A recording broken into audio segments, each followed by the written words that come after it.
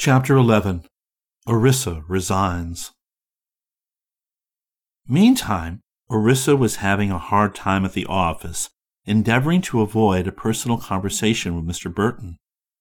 When he came in at 9 o'clock, he smiled upon her and asked, "Do you have anything to tell me, Miss Kane?" She shook her head, flushing a little, and he went to his desk without another word. He seemed abstracted and moody during the afternoon, a return of his old puzzling manner, and Orissa regretted she had not been brave enough to tell him of their decision to reject his offer when he gave her the opportunity. Nothing more passed between them until after lunch, when she re-entered the office. Mr. Burton, who had not gone out, suddenly roused himself and said, "Could you come here, please, Miss Kane?" She obeyed, meekly seating herself in the chair beside his desk. The man looked at her a long time, not impudently, with direct gaze, but rather speculatively, and with an expression that seemed to penetrate far beyond her and to consider many things beside her fair face.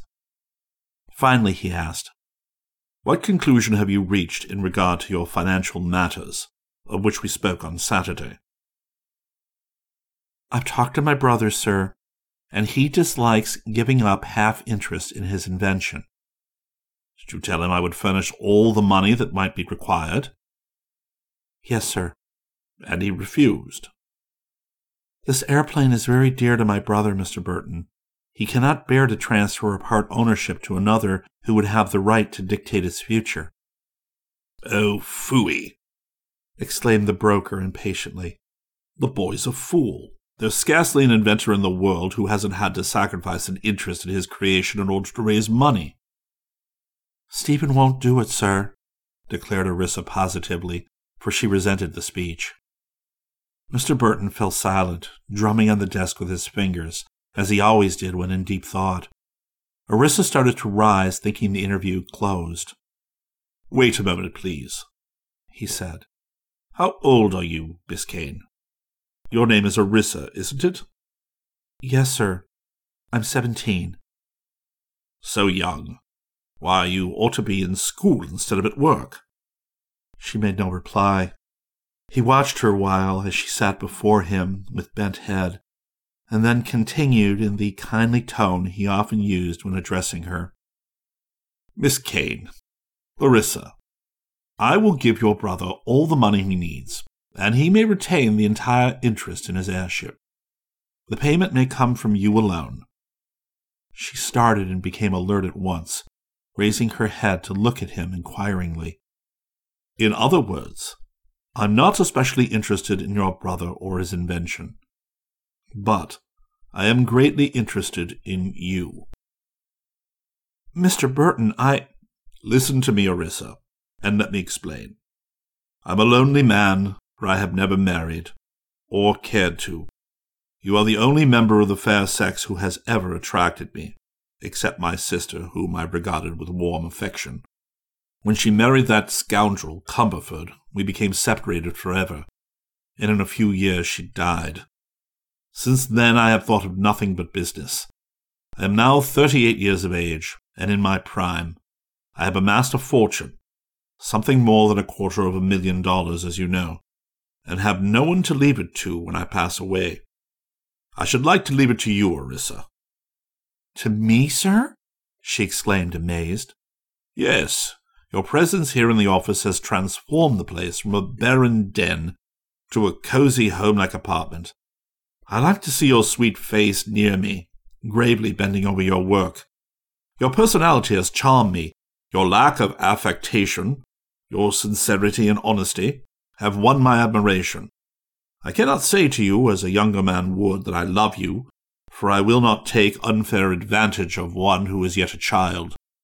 But you will become a woman soon, and I want to make you a splendid woman, and a happy one. This is my proposition.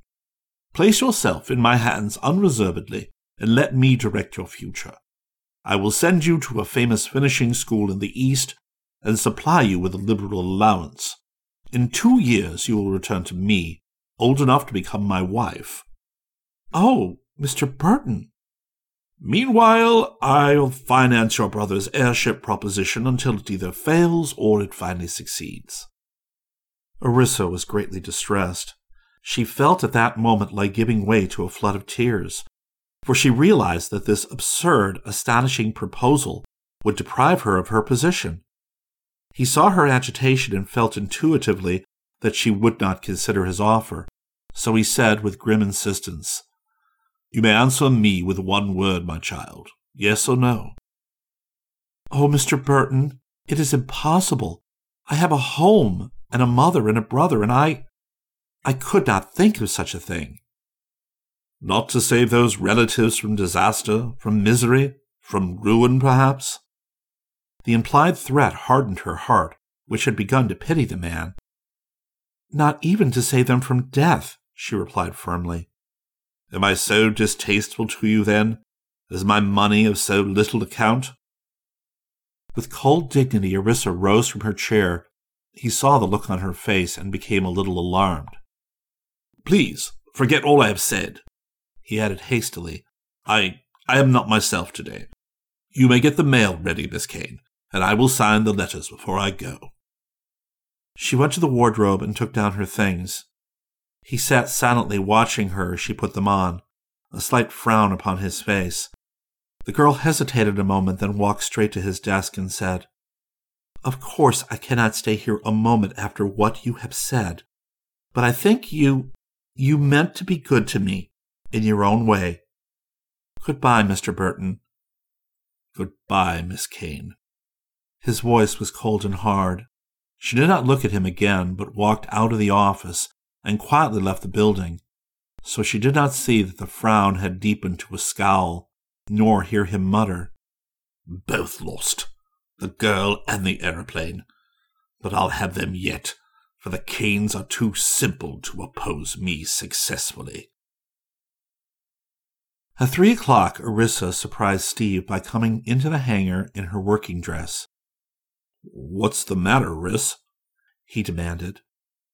"I've left Mr. Burton," she said quietly. "What's up?" Orissa thought it unwise to tell her brother all that had transpired. "He was angry because we refused to give him a half interest in the airplane," she explained. "So I simply quit and came home." Steve sat down and stared at her a moment. He had been thinking of Mr. Cumberford's warning ever since that strange individual had gone away, and Orissa's resignation afforded him distinct relief. "I'm glad of it, Riss," he said earnestly. "There's no necessity for you to work now, for we have plenty of money to see us through. Besides, I need you here to assist me." "Really, Steve?" "It's a fact. I don't like to employ outside assistance at this stage of the game. It might be fatal. But you are nearly as well posted on airplanes as I am. Orissa, you're clever enough to be of real help to me. I don't need brute strength, you know." "Why, I'm terribly strong," she said with a gay laugh, baring her round arm and bending her elbow to show off how her muscles bunched up. "I can lift as much as you can, Steve, if necessary." "It won't be necessary," replied her brother, delighted to find how easily she adopted his suggestion. "Just grab the end of that bow and hold it steady while I shave a point on it. That's it.